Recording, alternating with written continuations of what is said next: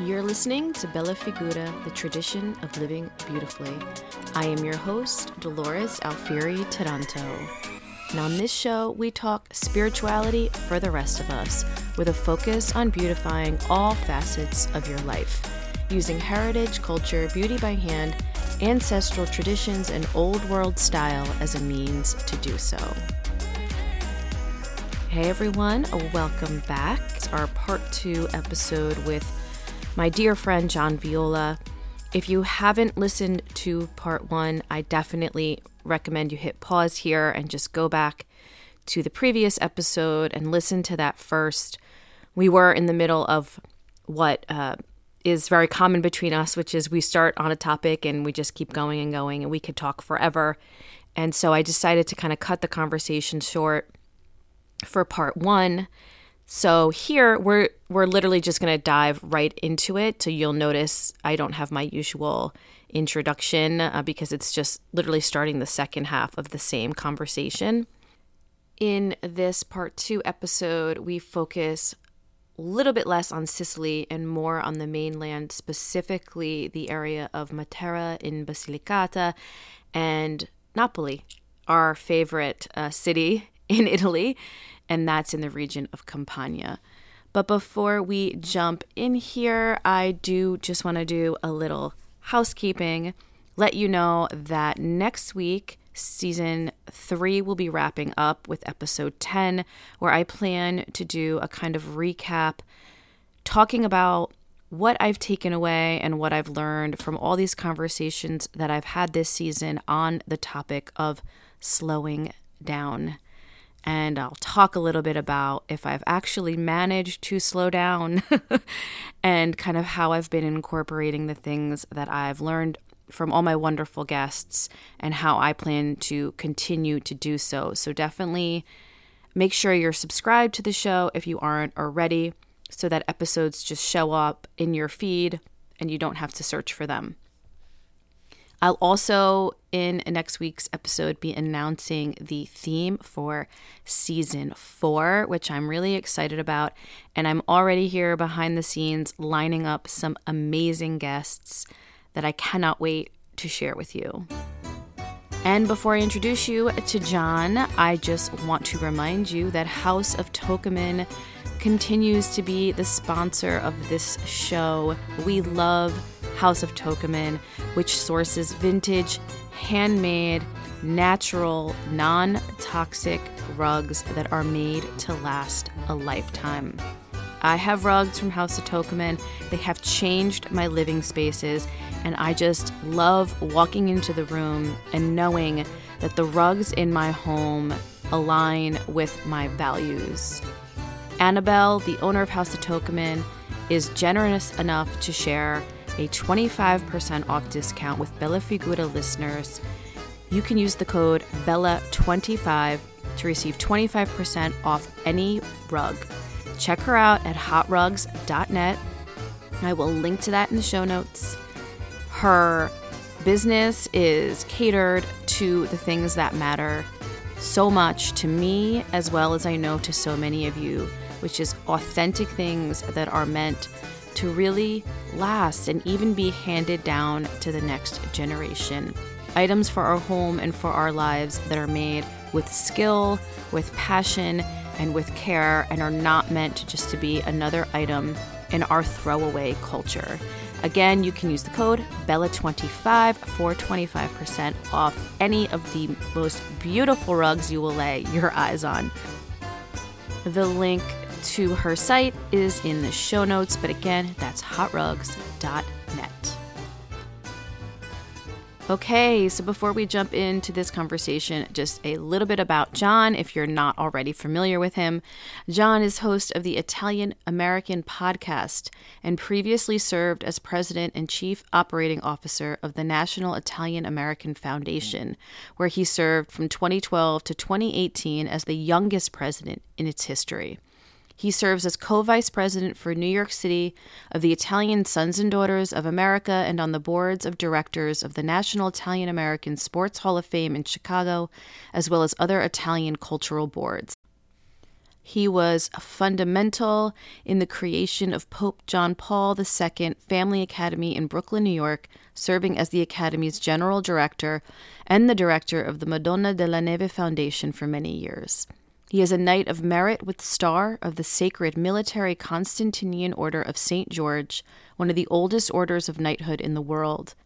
He serves as the U.S. delegate for the order and the other chivalric orders of the Royal House of Bourbon of the Two Sicilies. He is also a Knight of the Order of Merit of Savoy and the Order of Saints Maurice and Lazarus. He serves as president of the Florida Panthers Foundation.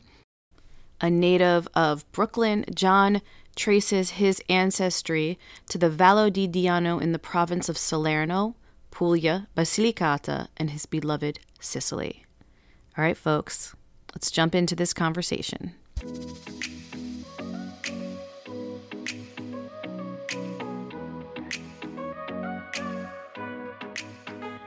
So another place that you and I really enjoyed, although we weren't there at the same time, has a kind of equivalent harshness, or maybe, I don't know, maybe I'd like to hear what you think. If it sounds like it was even worse than Alakoudi, a place like Alakoudi, is Matera.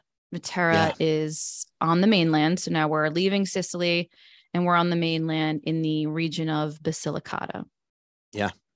I mean, it is interesting to contrast the difficulties in Alakoudi, in a relatively inhospitable place. And then you go to Matera, which is the region that my paternal line comes from in Basilicata. Basilicata, okay.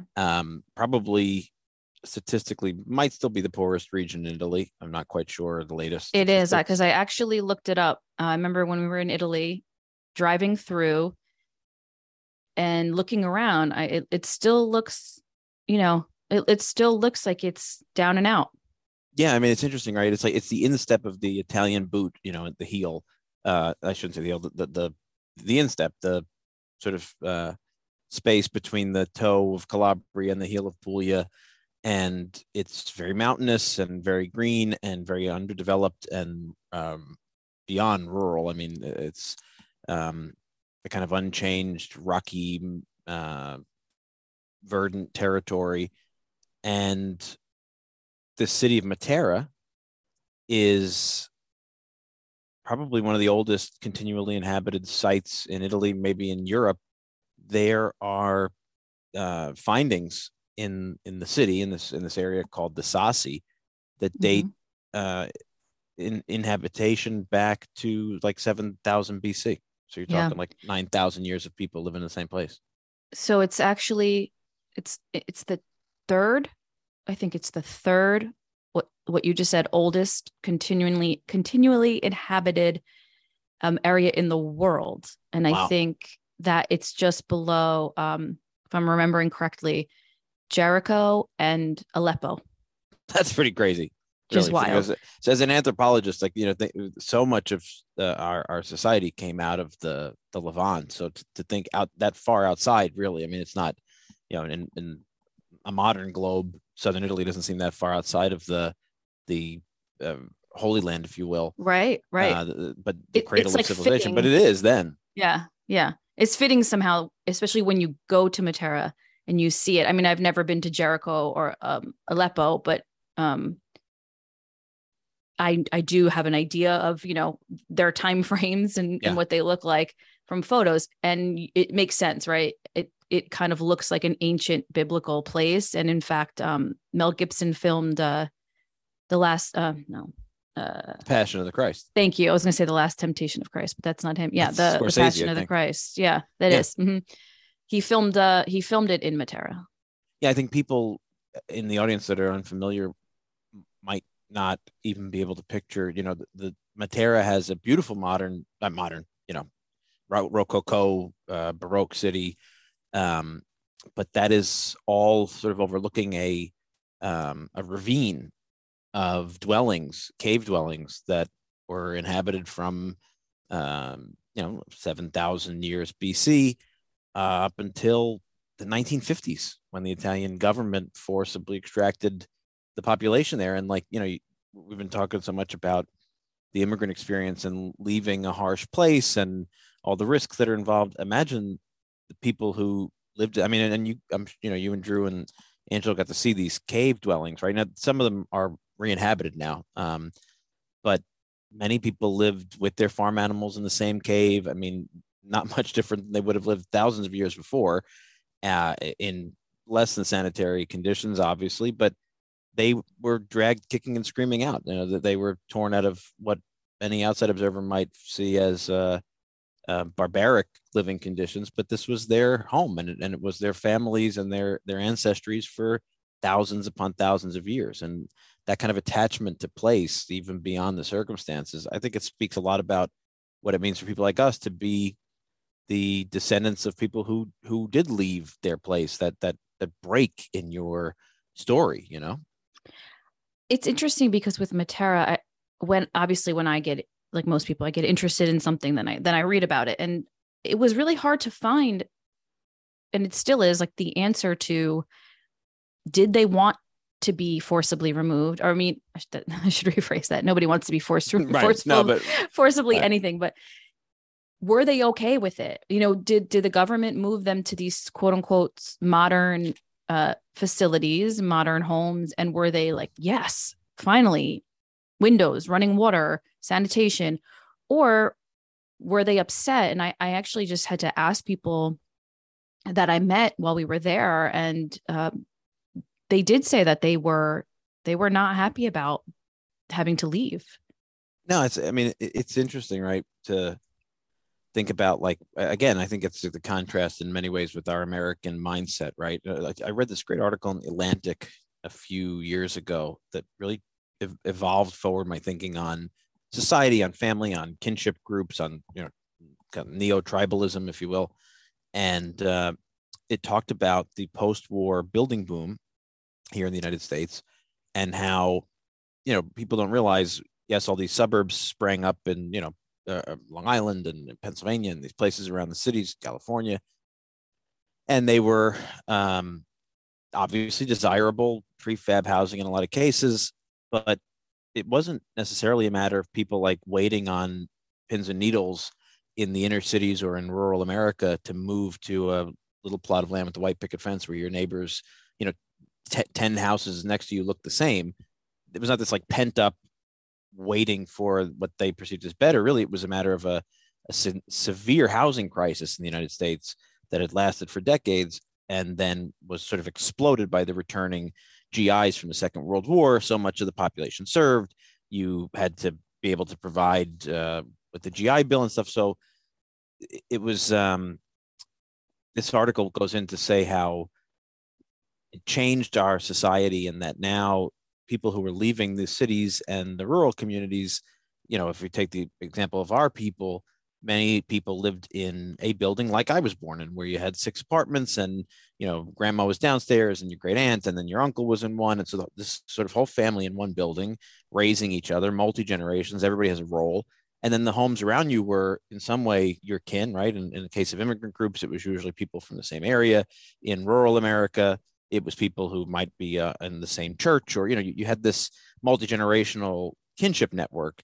And then all of a sudden you have a whole generation of people and their newborn kids moving out to a place where everybody is on a horizontal. They're at the same point in their life. They're all raising their first kids. They're all right, sort of, you know, entering this new job market and whatnot. And it sort of breaks a lot of society. And so this idea of like progress, and progress in terms of how you live and where you live, and convenience, you know, yeah, convenience is great, right? I'm sure people were lining up when the first refrigerators and dishwashers came out, but I think that that's an American construct in a lot of ways. I think there's something to be said about being contented in the place you live. And I you know, for all that I've been able to experience in my life, I sometimes come back to, was it better in the right little apartment in Brooklyn where your family was always there? You know what I mean?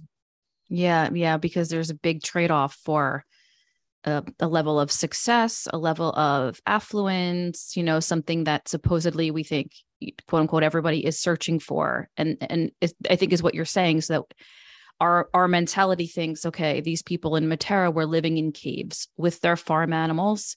They were poor. There was disease.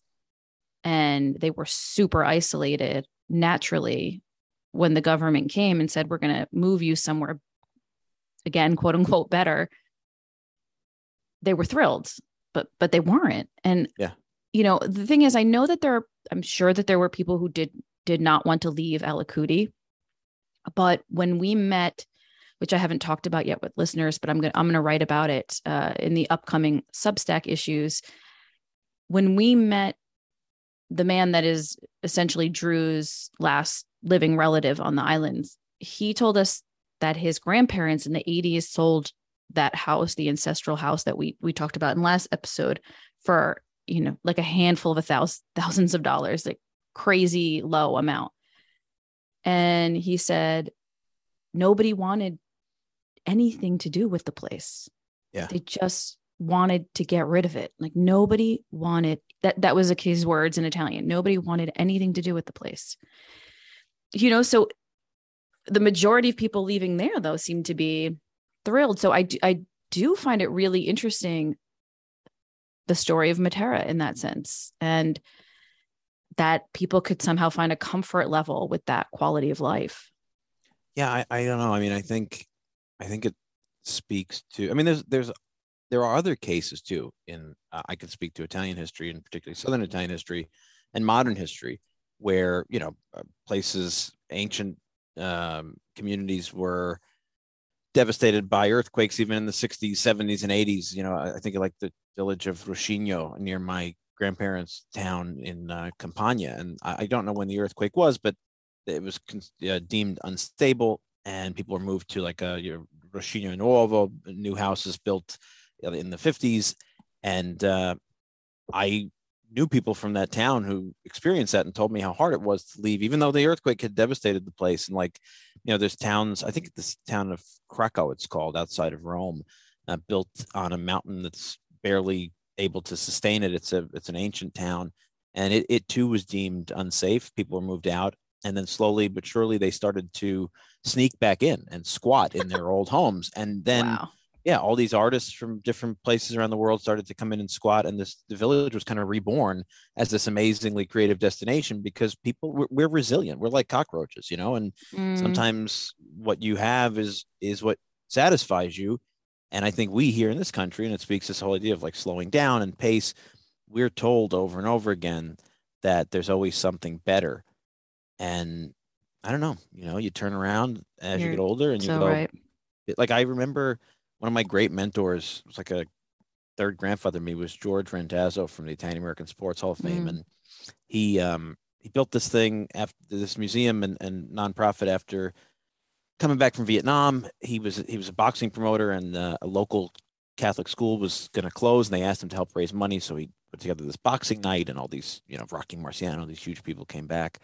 And then he was a friend of Joe DiMaggio, and DiMaggio said, "Oh, you should expand it to all Italian American athletes." And so they did, and the thing took off. And every year it got bigger and bigger, and all these huge names, and they raised a lot of money for different charities.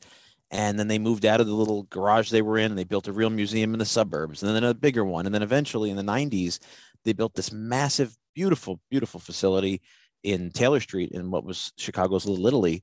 And it became too much of an economic responsibility to pay back this building, and they ended up having to close. And I remember before George passed, and he passed kind of suddenly, him and I spending one of our many weekends together and driving around, and him saying, John, maybe it was just a lot simpler when we were satisfied in a nice facility in the suburbs where we could pay the bills and we could raise money. And, really, honestly, the stress of the foundation and trying to save it always. And I think it killed him. I think it factored into his heart attack. So, wow. Maybe there is a lesson there that when you look back, that constant hunger where you never feel full, it might be artificial. And what better place than Italy, in a way, to say, to kind of express that, right? Like, you can keep your riches and your amenities. We have one another and an ancient way of life, and we're satisfied with it. Yeah. That's what I take from Matera. And of course now, no, Matera has been, I think 2018, it was like the capital of European culture. Yes. It's a major tourist destination. Many of these Sassi caves have been turned into 5-star resorts and spas, and people have clearly rediscovered it, and it gets a ton of tourism, which Basilicata never got. And I think Pat always says, Pat, our other co-host on the Italian American podcast, and who I work with and travel with often, he always says the south of Italy has a great advantage because, yes, it's poor, but it doesn't have like a rusted out infrastructure like places like the Rust Belt do or other industrial places. It has always been agrarian. It always sort of stayed agrarian and forgotten. And a lot of the things that people look for now, like slow food and farm to table and local heritage heirloom ingredients and ancient practices, and a lot of the stuff I'm sure you talk about with plenty of your guests, have always been there, and people are getting to discover it for the first time thanks to that's really well like said. This. Yeah, that's absolutely right. That's really very well said. And another thing I had difficulty finding is just what kind of happened to the people after they were moved. Do you know anything about that? It's hard to kind of get. Only the 10,000-mile view, which is they were moved to new housing in and around the city. I don't really know, because of course it's Italy, so everything happens, especially building codes in Italy. They're very poorly enforced. I do know people started to go back relatively quickly. The Sassi were in some cases turned into museums and preserved, but now again they are legal to inhabit.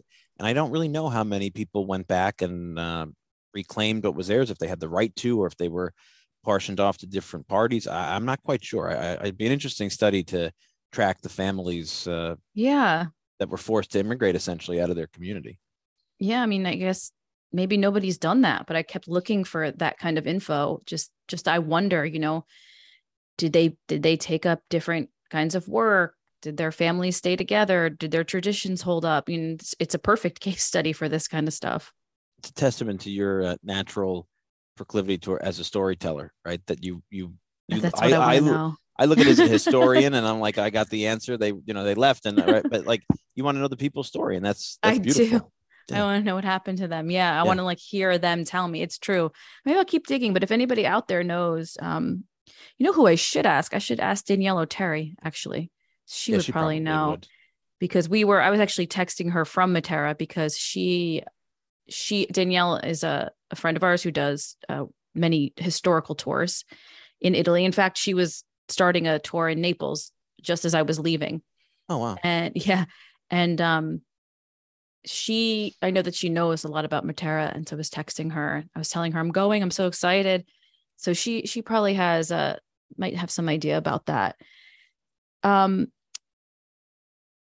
The caves, I just want people to know they're actually caves. Like they're caves. Like people lived in caves, and you can take tours of some reconstructed caves. I mean, they're not reconstructed because they're not rebuilt. They're there, but some of the stuff of the original family's remains, and maybe they've recreated a little bit where a bed was and so on. And you can walk in and you can see it's modern-ish furnishings. There'll be like a dresser and a bed frame with a mattress. Yeah, it's not Neanderthal caves, you know what I mean? Right, exactly. Yeah. Yeah, I mean, if that furniture, in some cases they did have lighting wired in, hanging light bulbs and things like that, but it's no windows. No windows. I mean, that's a rough way to live. No windows. No air. It is. It's yeah.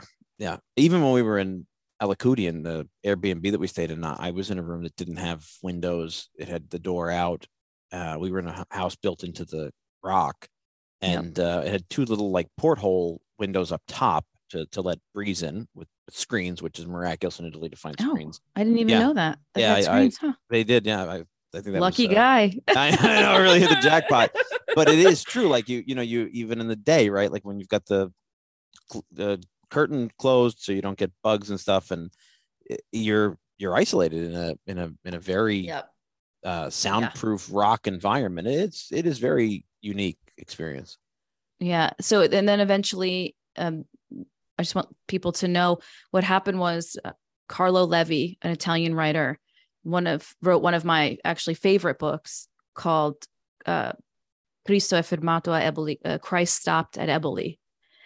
And so when Mussolini wanted to ban dissidents in the North, basically, these artists, these intellectuals who were anti-fascists, he would send them to the south of Italy.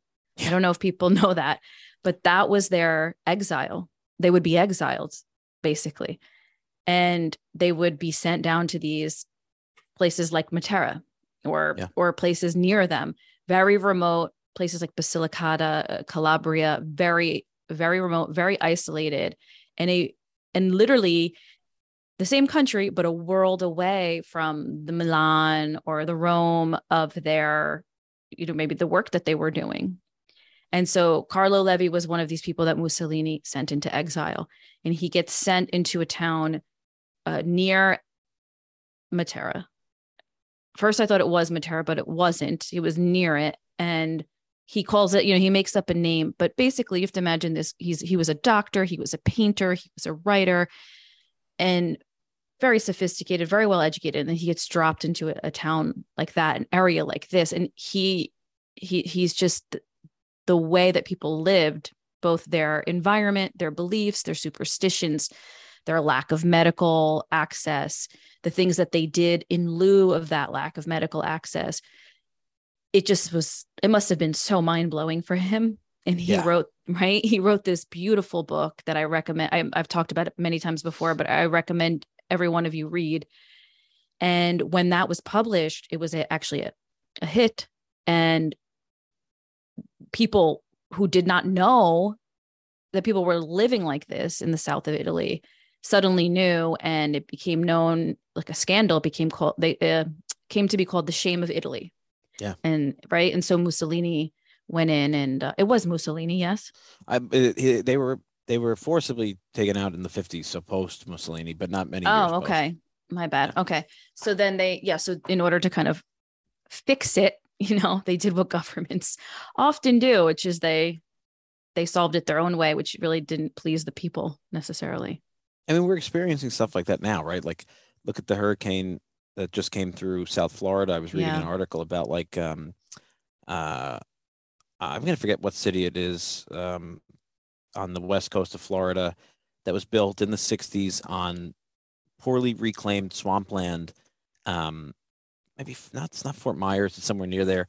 And it was sort of a huckster developer who bought this land cheap, sold it to people at a premium. And, for them, it was great, right? It was like this blue collar beachside paradise. Everybody had property on these artificially created canals.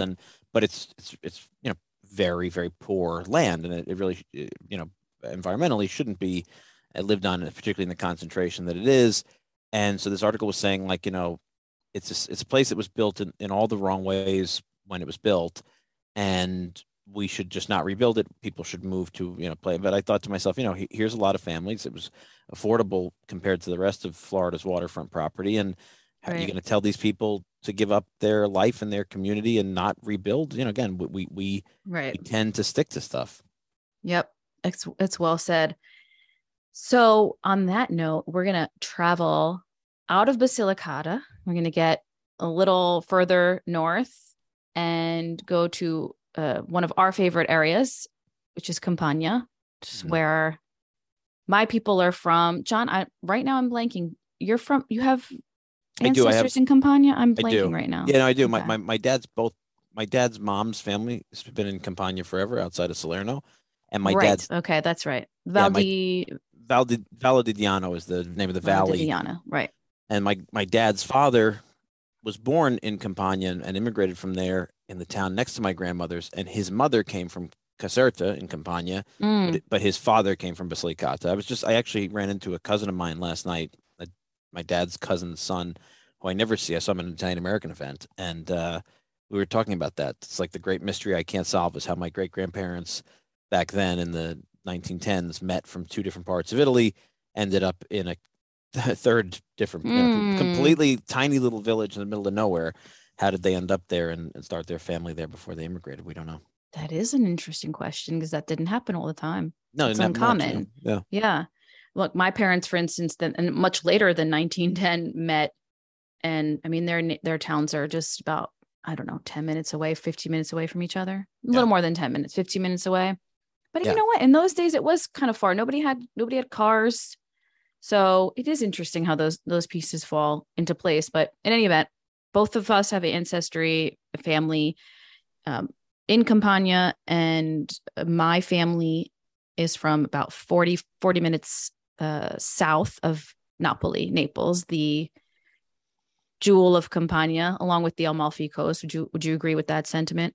Yeah, it depends on how you define a jewel, I guess. If you're a one-time tourist, I think you might give it to Capri or Positano. But if you're a Right. cultural geek like us, I think Naples offers so much. And it's the capital of the South. It, was the capital of the South for 1,000 years. Yes.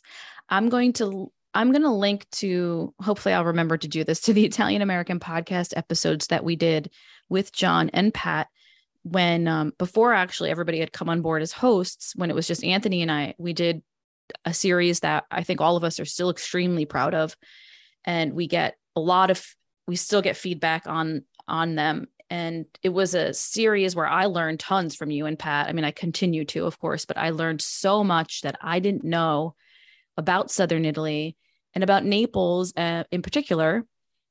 And mainly that once upon a time, not terribly long ago in the long arc of history, Sicily and Southern Italy had been a united kingdom called the Kingdom of the Two Sicilies. Yeah.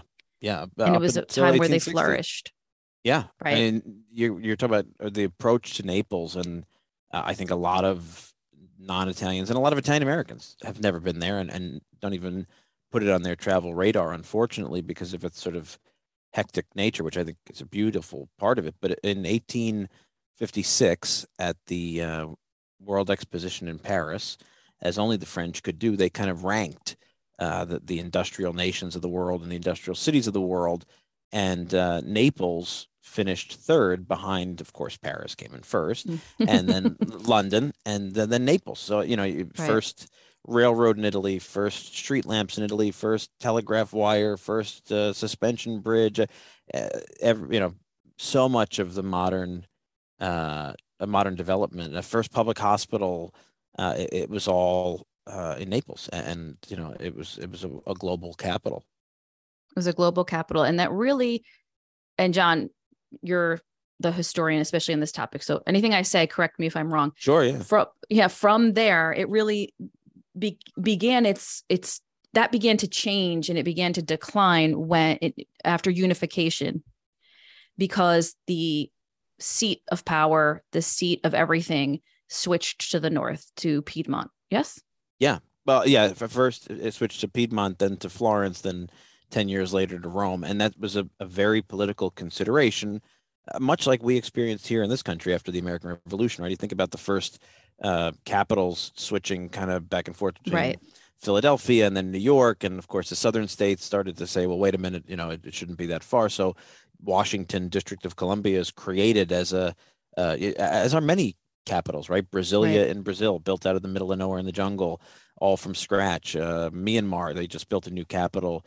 The military junta there, and this idea of the prestige that comes with the capital city, but also the economics that come with it. I mean, it's a big engine of economics to have the functions and the organs of government and education, and particularly in the South, you talk about a season on slowing down. The beauty of Southern Italy, I guess, both a pain and a profit, is that because of the way the territory is and its mountainous, rugged nature, in so many cases, it's much easier to travel by water around the coast than it is to travel through land. So, two towns like your parents might be today with the modern-ish highway 15, 20 minutes apart, but they may not have had a paved road until the 30s or 40s or 50s. So it was easier sometimes to communicate with places along the coast than even in the interior. And so in a country like that, what tended to happen was the major coastal cities were the engines of everything, and where the government had its best practices, best contributions, best fingerprints. And then much of the administration of the interior was sort of relegated to other local leadership and primarily the Catholic Church. So Naples in many ways, you can write much of the history of that kingdom by writing the history of Naples because it's where everything went on. So it was a bustling, largest city on the Italian peninsula at unification. I think now it's the third largest, and it certainly decreased when it lost its own independent status as an independent capital. Yeah, Right. And this is a slightly an aside, but only slightly. I've been meaning to tell you since Italy. I wanted to text you when I was in Italy. When we were in Matera and Basilicata, we went. I say Basilicata like an American, Basilicata, like a New Yorker, Basilicata. Yeah. We were in Basilicata. We we were walking in the streets and we went to the piazza, the name of which I'm bad at remembering things like that. I don't remember. And we turn a corner and we see all these people standing around. And in this kind of little nook is this band. And it's like a Franciscan monk in full gear playing the guitar and 3 or 4 other guys also playing. There was like tambourine, 2 guitars. I think there was even a drum, just street players. And they were terrific. And they were playing all of these old traditional songs. Like at one point, somebody was like, "Oh, Sole Mio," and they just like played it real quick to kind of like get it out of the way. And then went back to a lot of the songs I didn't really know because I think they might have been regional to Basilicata. But Sure. for a few thrown in there, of course, were songs from Naples, Napolitan songs. You might know this song. But I was listening to one and caught at one point they were singing and it was a kind of this great energy, like picture like a ragtag street band that sounds really good. And the line was something like, I'll try and say it in dialect. E prima che cacciam sono I Piedmontese.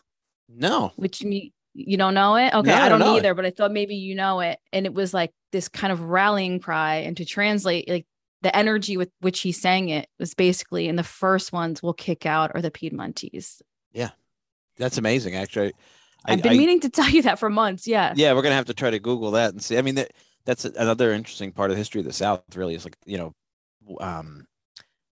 the unification was not an easy one, even after Garibaldi's conquest and handing it over to the Piedmontese royal family, which became the Italian royal family. And in the history books, they'll describe the subsequent 10 years as a period of brigandage, which, in historiography usually means like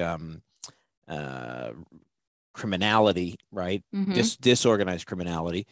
And that's a very conscious effort on the part of the Italian state over the last 150 years to paint this idea that, this lawless South took 10 years for the North to civilize. But in reality, what brigandage really was a lot of people who decided to take to the mountains and fight for their independence and freedom of their homeland. And that's evidenced by the fact that no matter what the history books would say up until recent research, you're finding a lot now that the actual leadership of these bands of freedom fighters were either conscripted men or officers in the Royal Bourbon Army who decided not to take the offer of a transfer of commission into the new Italian forces and were like, no, we're going up in the mountains and fighting for our freedom. And it lasted 10 years and they had to come down and absolutely, I mean, they eliminated multiple towns of all the people, killed them. There were some of the world's earliest concentration camps in the South to help shut down this civil war that was an undeclared civil war. I mean, to kick out the Piedmontese. There's still a museum in Piedmont, and I'm going to draw a blank on the name, where you can actually go and see the preserved heads and skulls of a lot of these quote unquote brigands, or you'd say freedom fighters, that were then studied to study the eugenical difference between the North and the South. And they're still on display there. Yeah, I believe it. I believe it. I can see why the monk would say, let's kick out the Piedmontese. They also repressed the church too when they came down. So. Okay. I just caught it from all this history I've learned, from you and Pat, and then read on my own. I caught that line, and I was like, this is a fight song. This is a song of rebellion. From the South, and they sang it like that. It was a really, really cool moment to be in a place like Basilicata and hear that. So that should let listeners know, basically, as we circle back to talk a little bit about Naples, why Naples is the way Naples is. It's funny. I do want to add before you go back to Naples on this great aside. Is it first of all, yeah, I bet you it is a song that was contemporary to that brigandage movement. And secondly, Basilicata was a hotbed of resistance, and I was there on a trip to both Naples and Matera years ago, and with Pat, of course, and got to, for the first time ever, see my great grandfather's village, because I always knew family from Campania. So he took me to the village, and we met some of these great guys, and a guy that we met, and we were traveling with the princess of the Two Sicilies, the royal family that was deposed, that still goes back and runs a lot of nonprofits there and does a lot of good. And these guys were dedicated to the Bourbon history and the princess. And so being with them, they took an interest in us, and they found out I was from Basilicata. So about 2 weeks later, one of them, who was a genealogist, sent me an amazing set of documents on my family, which I never had, one of which actually was the military records of a distant relation of mine who was an officer in the Bourbon Army and did decide not to take the offer to join the Italian army, and did go in the mountains and did fight.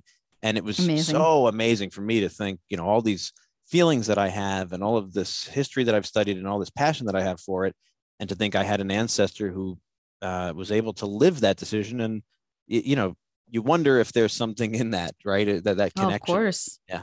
Of course. I think if all of us could know more stories like that about our ancestors, our own character and our own behavior, our own lives, our very lives, I think would be illuminated.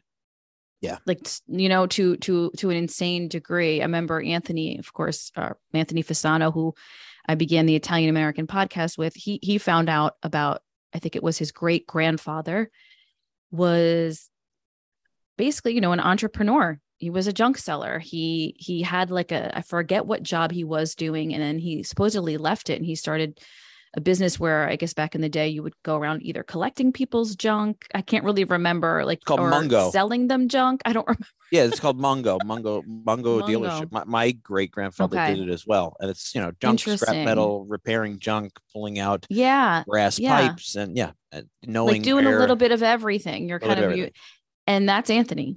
I mean, that's Anthony. Anthony is like a hustler. Like he's an engineer. He had a very tried and true career path, and then left it. And his family was like, "What are you doing? You're crazy." And he was like, it just didn't suit him. And then for him, it was such a validation to hear this story about this ancestor. He just thought, that's in me. I have that streak. And I don't think it's an accident at all that you had somebody in your line so passionate about the kingdom of the Two Sicilies to go and fight this occupying army, and then here you are.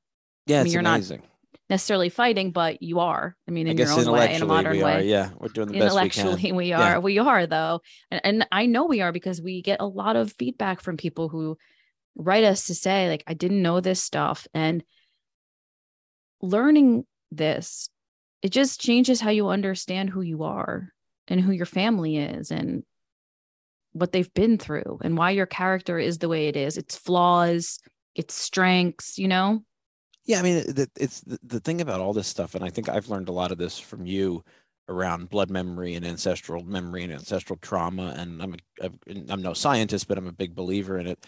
And I think it becomes a matter of gradation, right? Like grade 1 is the entry point of going where your family came from. And that's, my first trip to Italy was to Venice. And even then, which I have no Venetian in me, and my little mountain towns couldn't be more any different than Venice. But you just feel like, okay, this is I belong. This is familiar. The sounds, the way, the language, the smells, the behaviors, because there is sort of that, great pan-Italianism. And then it's the next level is to go to where your family came from as a town. And Drew got to go to the house. But then there's a whole nother level that you can experience when it's in the context of understanding the history, the whys. God willing, you can tie your own story to it in these rare sparks of discovery, like we're talking about here. But you're talking about going to Naples, right? And that's why this conversation is so meandering, because so Yeah. much of it is the There's a lot in context there. of, yeah, but it's the context of understanding. Like if you Yeah. are a person born out of this diaspora, what happened in Naples was, what they say, like uh, Naples sneezes, and the rest of southern Italy gets Mm-hmm. a cold, right? Like Mm-hmm. it was the pinnacle of the pyramid. So what happened there, and to experience the change there, and understand it, not just approach the city as if it sprouted out of the ground yesterday, Right. it gives you a context as to why your family left, what things were in context in a different time, and yeah, it gives you a deeper understanding of who you are. And I think for my listeners here who are not Southern Italian or not Italian at all, what I'm hoping by us diving into this is that you get a context for yourself, for whatever your ancestry is, to get to that level where understanding the historical events does lead you to understanding your ancestors, which leads you to understanding you. Yeah. There's that theory, that is it string theory, about the butterfly, what is that, The flutters butterfly its effect. wings, Yeah. and it like ripples through the world, basically, or the Yes, universe. exactly. Yeah.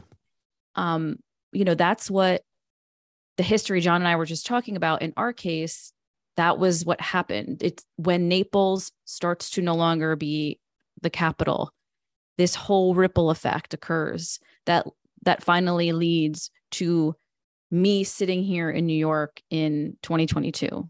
Yeah. Yeah, completely. And Right. it's funny you talk about, like, obviously you and I talk about everything as compari, and like family, but then when we get on our show we talk about Italian stuff, and then the great thing to come here is to take, I always like the idea that you can use these opportunities to take the lens of what we've studied so passionately, which is our heritage, to turn it to other people. And Yep. it's a hot button topic, but I like to think of myself as a considerate person, in the sense that I like to consider things. I like to think about things. And Sure. Mm-hmm. in the wake of George Floyd's killing, uh, I was struggling to really kind of wrap my head around the debate between Black Lives Matter, all lives matter. What does this mean? How do you approach, especially as a person who's not Black, right?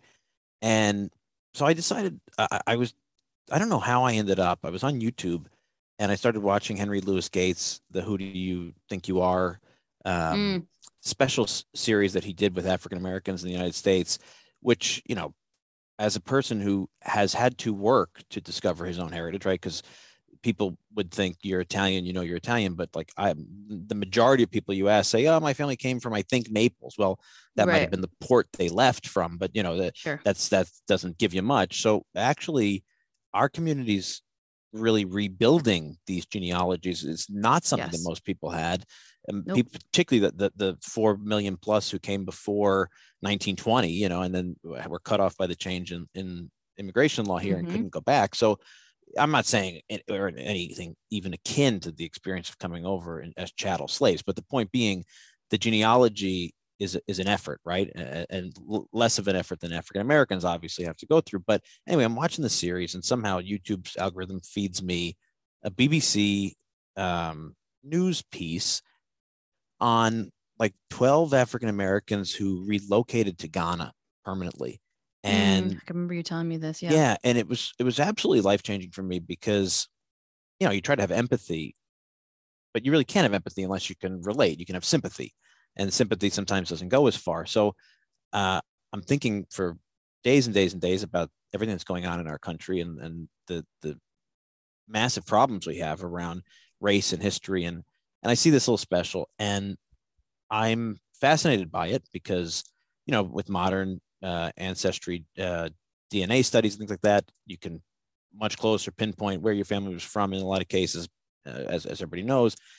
But they were interviewing these people who had gone over on a work study program. Some had gone as tourists, and for whatever different reasons, they decided to stay. And one woman summed it up really amazingly. She said, "I decided 2 days into my trip that I was going to move here because it was the first time in my life that I went out from the door in the morning and I wasn't a Black woman. I was just a woman. And here I was basically in my own safety net, right?"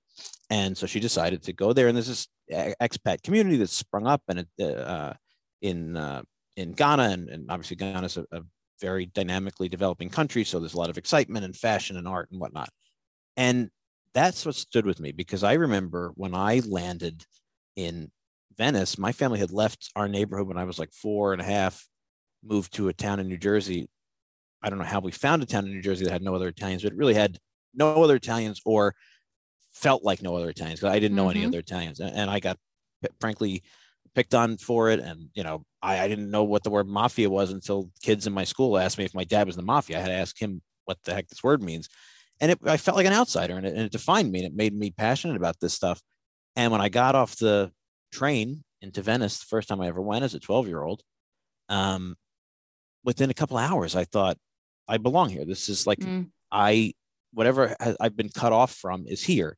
And now, after all these years, I've learned, of course, Venice, probably so much different than where my family comes from. But I think it's the context of every person that's in the United States, with the exception of the indigenous peoples, that there's something in your story, in understanding a part, or as much as you can, of where it began. You have to do that with a rigor, with the real intellectual rigor. That's right. Like, very quickly. So we actually do get to talk about Naples.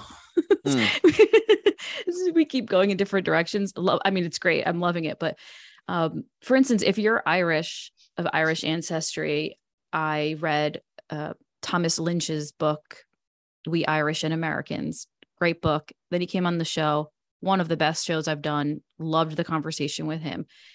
And in his book, I came to a point where he says that his grandfather, I think it was, whenever somebody might mention the Irish famine, he would say, no, you mean the Irish starvation. And would they were really serious. He was very serious about that. They understand it was not a famine. It was a starvation. But if you're Irish American, my guess is you've been spending all your life calling it the famine. Yeah. And the famine makes it sound like this natural event, God, the elements, the weather, when really, if you dig into the history, you learn that, in fact, Ireland had plenty of food. Yeah. Even with the potato crop being blighted. What happened instead was that the people in charge, what I think at that time, of course, would have been Britain, were taking the food and shipping it overseas. They were just not feeding the Irish public. So people just were dying, but there was food. So that's, if you're of Irish ancestry and your family left Ireland, as we like to say, kind of romantically, for a better life. Well, no, they left because they were being starved. So that's a huge difference. And I just feel like that would illuminate my life. It illuminated for me. I was just like, get out of here. I didn't know that. And that is a lot like what's happened to us as Southern Italians, right? You don't know the story. So you think, oh, they were just kind of poor. No, it was different than that. There are real historical reasons. And for us as Southern Italians, Naples is a huge part, obviously, is a huge character in this whole story. And what I just actually talked about this on Instagram yesterday. When you hear about Naples, especially when I was younger, because I do feel like Naples might have been more of a mess back then, it was always talked about negatively. You didn't want to go to Naples. Be careful in Naples. Don't wear your gold in Naples. Don't go to Naples. Don't even step foot there. It's dirty. It's ugly. It's pointless. And I told a story yesterday on Instagram about, we were at my brother's beach house this summer. My niece had some of her friends there, and she, this lovely friend, Italian-American girl, so smart, so sweet. And we started talking, and, obviously it came out that I'm super involved in Italian-American issues and culture. And we were going to Italy. And she said, we talked a little bit about where her family was from, and they're from Campania near Naples. And she said, my grandparents came from there. And when I told my father, I want to go see that area. I want to go see Naples. And he told her, no, you don't. Where we're from is the armpit of Italy. Happens all the time. It was like, and like everyone in the room, like all my family who obviously know me well by now, I was like, the record just stopped. Yeah. And they were like, here she goes. Like, oh, honey. Okay, sit down. And I had to and I did. I told her everything we've been talking about. It happens all the time. And if you grow up and even as an adult continue to think that your origins are the armpit of the country within which they reside, when really they have this incredibly regal history. You know, your framework for who you are and who your ancestors are is completely different. Yeah, I think it's part of the trade-off of immigration, right? And it's something I'm sensitive to when we talk about immigration today, which is like, I think either, I don't even know if it's a systemic expectation. I don't know if it's imposed from above or it's like sort of the actual immigrant and then the first generation after has to consciously or subconsciously force themselves to swallow this pill of like everything we left was terrible. Because if you don't, it's got to be heartbreaking, right?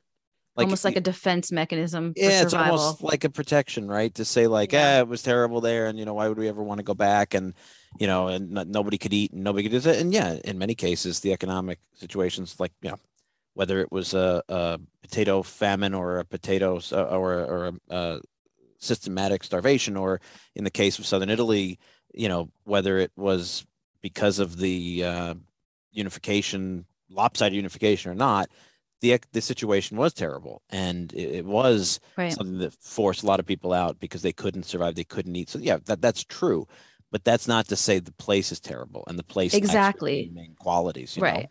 Or it was like innately that way. Exactly. I feel like I grew up right. I think I grew up thinking it was just an innately that kind of place, and then you learn no, there were factors put in play.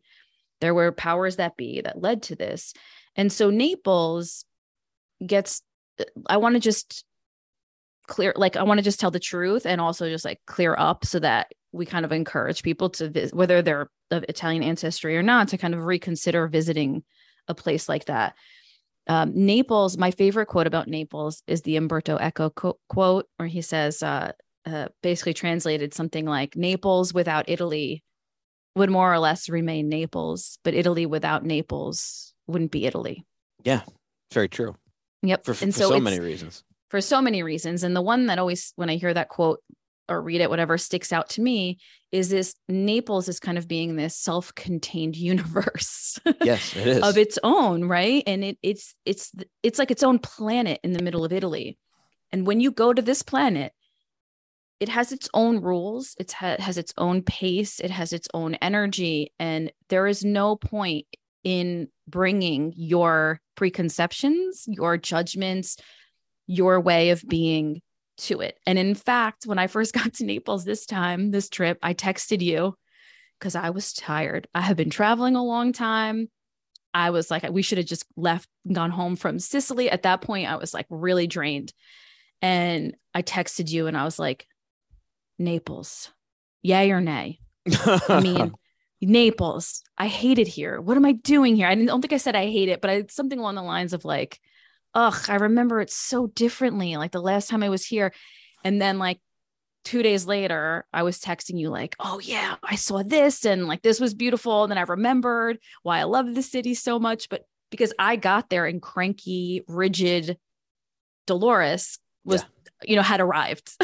You and I compliment each other in a lot of ways, but you have more of a, you have a dour, I don't say dour is the wrong word. You've got a slightly self-defeatist streak that like as soon as because you're a big expectations person. Pat and I.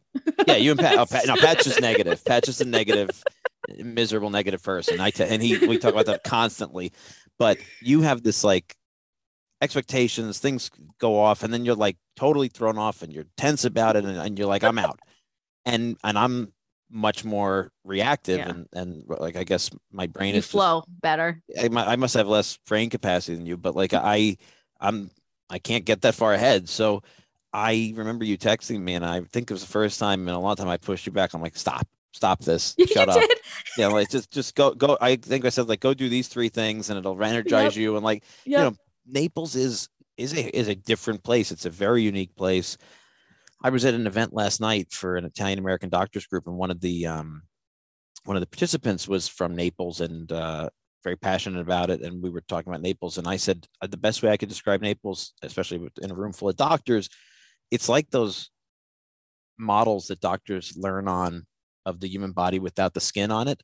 Like everything is inside out, right? Because it's such an old city. The streets are so narrow. It's it's dark because it's narrow streets, and it's built into a natural amphitheater, if you will, around the bay. Vesuvius is looming, so people live so much more out in society. It's so much more on the street, so much more activity. Yep. So it's an inside out city in a lot of ways, and it does feel like that kind of model of the body where you can see the sinews and the nerves and the muscle structure, and it's what it is. That's Naples. It's just raw. It is. It's raw. It's a place where life is still happening. And my husband, who was driving through Naples, and Naples, much like Palermo, is very well known for being an extremely difficult place to drive in. Yeah. Even like our relatives who we went and saw a close family friend, his brother, he was at his brother's house, and we sat with them for a while. He was telling me that he drove a bus in Naples for like 50 years. Mamma mia. And even he was saying to me, Naples, they drive like crazy. It's insane. They are nuts. You have no idea the things that I saw, but it's the most beautiful city in the world. That's true. Yeah. Which is how everybody will talk about Naples. Naples is crazy. It is crazy. It's cacophonous. It's so permanent. And I mean, like we talk about Matera being 9,000 years of habitation, but don't forget, Naples is called Neapolis because it's the Greek new city. It goes back to the Greek period as well, in this amazing bay where the visual of it with the volcano anchoring one corner, it just overwhelms you. And I could think of like a picture that always stays in my head of Naples is Pat and I were there for a work trip, and we had a day off. And so he wanted to go build his Neapolitan nativity scene, the Presepio collection. He's got a massive one, and that's a big piece of Neapolitan culture. And some people's family Presepios have so many pieces. The Neapolitan structure is built to basically put the birth of the Savior in a manger in the middle of basically Naples, right? Bethlehem reimagined as Naples, with people selling pasta, and so it's all these figures. And it's a big art form, and it's there's a street called San Gregorio Armeno where every manufacturer handmade nativity pieces sells there. So Pat wanted to go, and he's got a massive collection. Some families take up a whole room at Christmas time, and so we spent the day there. And they know him because he goes and buys like 10 of each figure and gives them to everybody. So he's like, it's like going with the mayor. And we're in one of the first stores we stop in, and the proprietor knows he's going to make a big sale on Pat, and he says, can I offer you cafe? Can I get you coffee? So he's okay, sure. And so he gets like his nephew who's working in the back, and he sends him to a local cafe, and they order the coffee, and one of the waiters from the cafe brings it through the street. Now this is like November, right before Christmas. The street is packed. I mean, you can't see a piece of stone on the street itself for the heads and bodies. And I see this like arm pop up in a beautiful French cuff sleeve, and there's this little tray with tiny plastic espresso cups, 6 of them, whatever it was, and a plastic like dome on top, and it's maneuvering. So it's like Fantasia from Walt Disney. You can just hear a soundtrack as this tray. All you see is arm in the tray, and I can see it maneuvering in this valley because it's all shadows and hanging laundry and all these people screaming, and here's this tray kind of like dancing and maneuvering, and the dome makes it look like a ballerina's dress. Wow. And it makes its way to us, and it's this little kid, this tiny, skinny, scrawny kid with a few mustache hairs, and maybe he was 13, and he brought us the coffee, and I thought, like, that dome is the spirit of Naples, just above the cacophony, above the crowds, just sort of doing its own little navigating, doing dance. Its own thing. Beautifully making its way. Yeah. Well, I brought up the driving because Drew was fine. And he's like, I actually love driving here. He's like, do you know what it is? He's like, people still, he said, men still drive like men here. Yeah. That was what I was saying. Might offend people. I don't know. I don't know why anymore, but men still drive like men here. Like it's just, and that is part of the energy. So there's also a feminine energy, right? But there's that, the energy there is like, you are alive. Yeah. Drive. Yeah. You are like, be present, put your phone down, don't text. You're not like, fiddling with the television screen in your car. You drive like a beating, pumping, furious heart. Right. And like, and that he loved, he loved that. And what he was basically saying was like, people drive here like they're still alive. Well, that's the most famous quote of all about Naples. I don't even know where it comes from. It's Vida Napoli poi morire, see Naples and then die. Yep. And people, of course, because it's got such a horrible PR reputation, people think it means you're going to go to Naples and you're going to get killed. But no, it means see Naples and then die because you can't see anything else that's going to be as alive.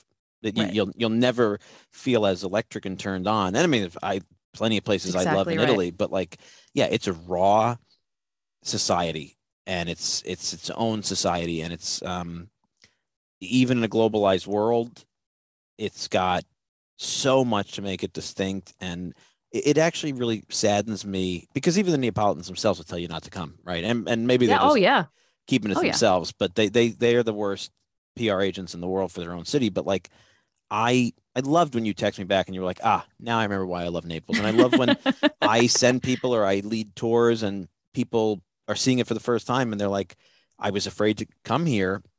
And now I love it because it is so rich and it has so many levels of history and culture and art and music and food. And it's just, but it's hidden. You got to dig through the you do have to dig. And I was in no mood when I arrived. Of course. Yeah. I could see that's exactly what it was. And then I, rested a couple nights and then I was like, okay. And I went out and remembered the areas that I love. I mean, Spacca Napoli is very touristy, but to me, that area is so much fun. Yeah.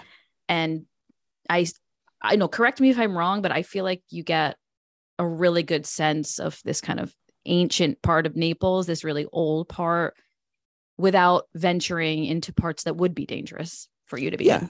Yeah. I mean, look, there are parts of the city that makes sense. There are parts of Naples, like any city, that are dangerous. Right. That's not surprising, particularly in a large metropolis with so many infrastructural limitations. And so much poverty, frankly. But I was just going to say, I mean, it still suffers quite a bit.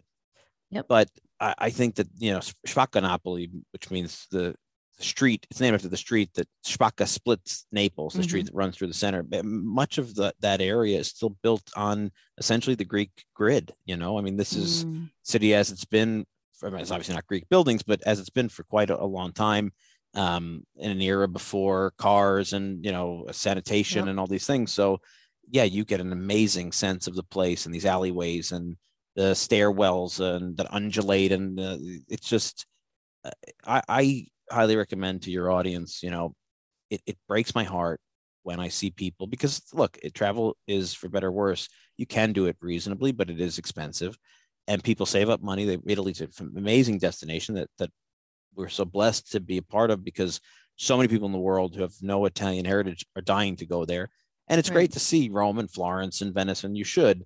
But at the same time, if you want to, A, save a little bit of money, and B, do something unique and different that's not an Instagram, a hunting trip, which you can Instagram your life away in Naples because it's beautiful. But like, it is a fantastic place. You don't have to go to Positano and Amalfi. They're lovely too, but Positano and Amalfi are like, I don't want to insult any small place in all America, our caveats before we speak. I know, right? Who am I gonna upset now? But they're Sheboygan compared to New York. Naples is Naples, and you can do so much more there. You can live so much, because these other places are stage sets for tourists make up 80% of the population in the high season. Naples, I don't know if they make up 8% of the population. Yeah. And Naples, even in the touristy sections, the city still runs over you. Like it doesn't give way for you just because you're there spending money. No, it's like, we're here, you're here. Okay. But we'll make some money. Here are our shops. Here's our culture, but it doesn't like genuflect for the tourist. No, if I may. No, it doesn't. To genuflect, it doesn't even move out of the way. It doesn't. It No. doesn't change at all. And I know we need to wrap up here, but I just want to touch on one last point regarding Naples because it's a very important one. Naples is filthy. It's covered in garbage and it's covered in graffiti. Yeah, oh yeah. Both are terrible. Horrible. It's so depressing because you see all of this graffiti on these like really old buildings that are, so, I mean, sometimes on churches. Oh yeah. It's a shame. It's like brutta figura of the utmost. And what is your kind of recommendation for people when, you're going to this city and they see this, especially if you're coming from, somewhere where you visit Tuscany and you visit Florence and they're so put together and run well. Yeah. Then you get to Naples and there's this blight in the midst of all this history and beauty. It's funny. One of my many meetings in Naples, I had a big delegation of American business people that I was leading when I was at the National Italian American Foundation, one of whom at the time was the senior vice president for Hilton International. And I love this story. We were scheduled. Yeah, you've heard it many times, I'm sure. We were scheduled to meet the mayor of Naples. He had to cancel, so they dumped us off on the what they call assessore culturale, the cultural assessor, or like a vice mayor for culture, whatever. And it was like an older woman out of central casting for Naples, flaming dyed red hair, the big gruff voice, woman, and a big woman, looked like my grandmother's sisters. You could tell she probably smoked 2 packs of cigarettes with no filters a day. And she came in and gave us the whole ceremonia.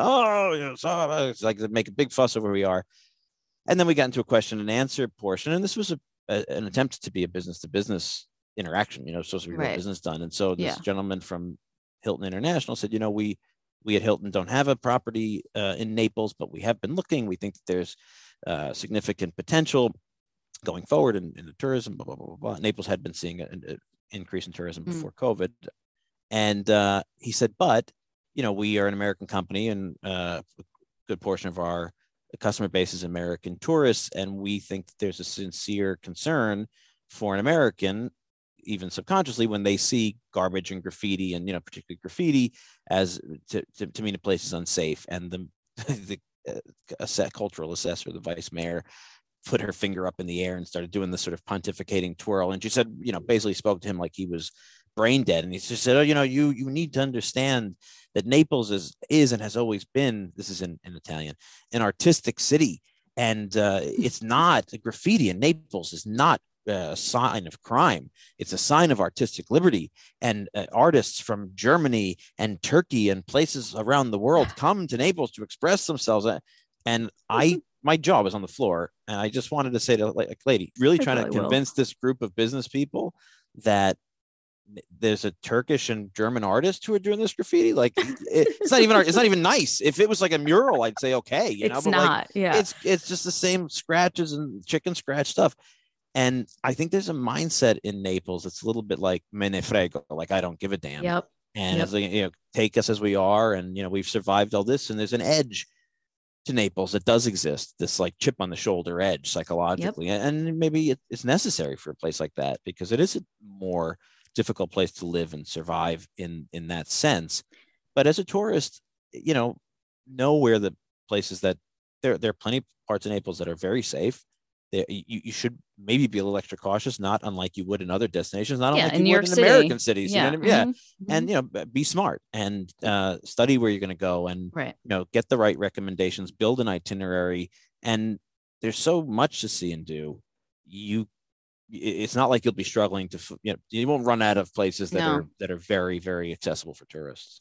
Yeah, you just like New York City, there are parts I would tell you to not go to. I mean, it's pretty simple.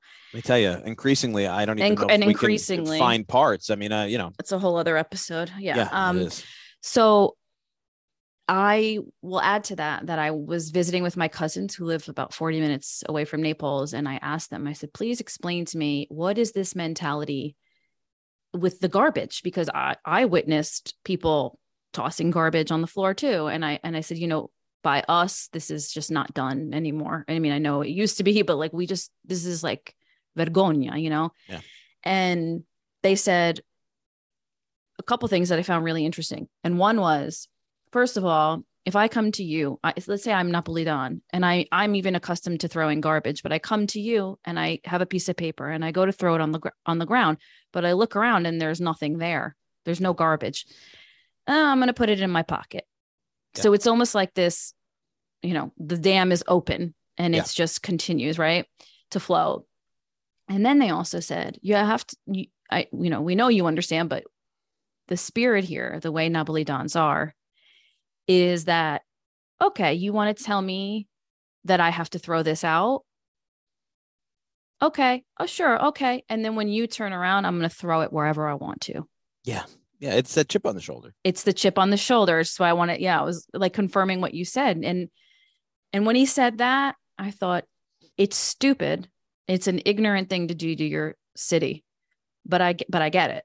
It's the same reason why there are seemingly driving laws on the books that everybody collectively ignores in favor of a subterranean set of laws that the people themselves create on how to drive.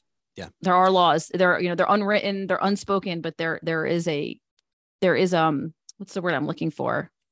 There's a consensus. There's a consensus. Yeah. There's a flow, and you need to know the flow. Yeah. There's a common law that common law. Mm-hmm. I think that, look, it's evidenced by what New York is going through right now. I was down at the new property in Little Italy the other day.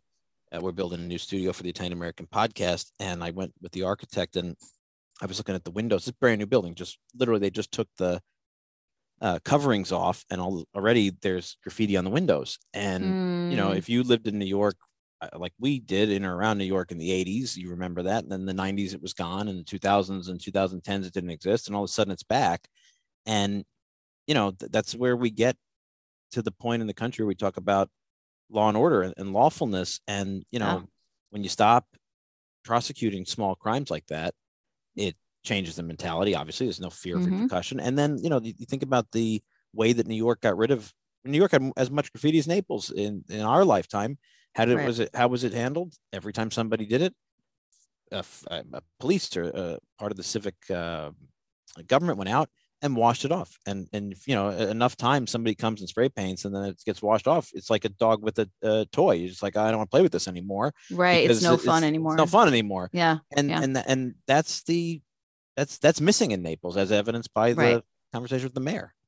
Exactly. You make a great point that conversation with the mayor, she's not even accepting that it's a real blight or a real thing, let alone are they enforcing, regulating it so that people aren't doing it anymore. And that goes for the graffiti and the trash. And actually my cousins said something to that point. They were like, if people started to actually get fined and, in trouble and ticketed every time they did it, people would stop doing it. But it's just, for whatever reason, I mean, I know the mafia was a problem in, I think, the 80s or 90s when it came to the garbage in the streets. Even today, even not that long ago. Even today. Yeah, they want to withhold. Yeah, they control a lot of those concessions, so they don't take the garbage. And it's horrible. I mean, there's a million underlying factors, but ultimately, like we face in our country and most countries will face at different points, it's a matter of, so like you said, social conventions. And in some cases, the social convention is the laws on the books, and I abide by that law, and that's great. That's a double-edged sword that you get to fight with. And in other places, it's kind of the least common denominator.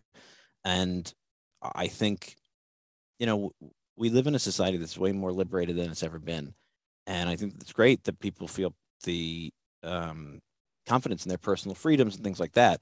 But at the same time, we have to understand, like, certain things that we may not like that are restrictive, that may be more restrictive on others because of the way people live. I think that's the idea of consensus, right? Like, it's not just about everybody doing what they want. There have to be rules, because if that order breaks down, what do you replace it with? Right. And it's called a civilization, right? And a society. It's a trade-off. There's plenty of things it's how you work. There's plenty of things that every citizen doesn't like about living in a place and the rules. And I'm sure there's laws and rules and conventions that frustrate everybody in different ones. But the bottom line is that's the trade-off. Exactly. And in Naples, the trade-off is different, right? Yes, it is. Yeah. Right. They've decided on it. They've decided on that. But I guess in their case, it's interesting because it's a mutual independence and everyone's kind of on the same page, but they're trading that law and order, cleanliness in a way for their spirit, for for whatever that's worth. So John, of course, you and I could talk for another 5 hours easily. I want to thank you for coming on the show. It was a terrific conversation, both episodes. I'll link to the first part of this in the show notes, and just want to remind everybody to visit Naples, to visit Matera, to visit Sicily. If you have any questions, you can find John and I on Instagram, or you can email us. We're happy to talk to you about these things. And I hope that these conversations have inspired you to learn more about your own heritage, and also, to visit Southern Italy, which is a very big part of our hearts, and obviously a place that we believe is worth visiting. Yeah. I mean, I love to be an ambassador for our place. And I also encourage people to find their place wherever that is. Right. And, you too can share in these amazing experiences of your own kind, like we have. And there's just nothing like it. There's nothing like closing the loop on that story. And I appreciate you having me on here. I'm very honored. I know how much of a passion project this is, and I'm always happy to be a part of what you're doing. So thank you for having me.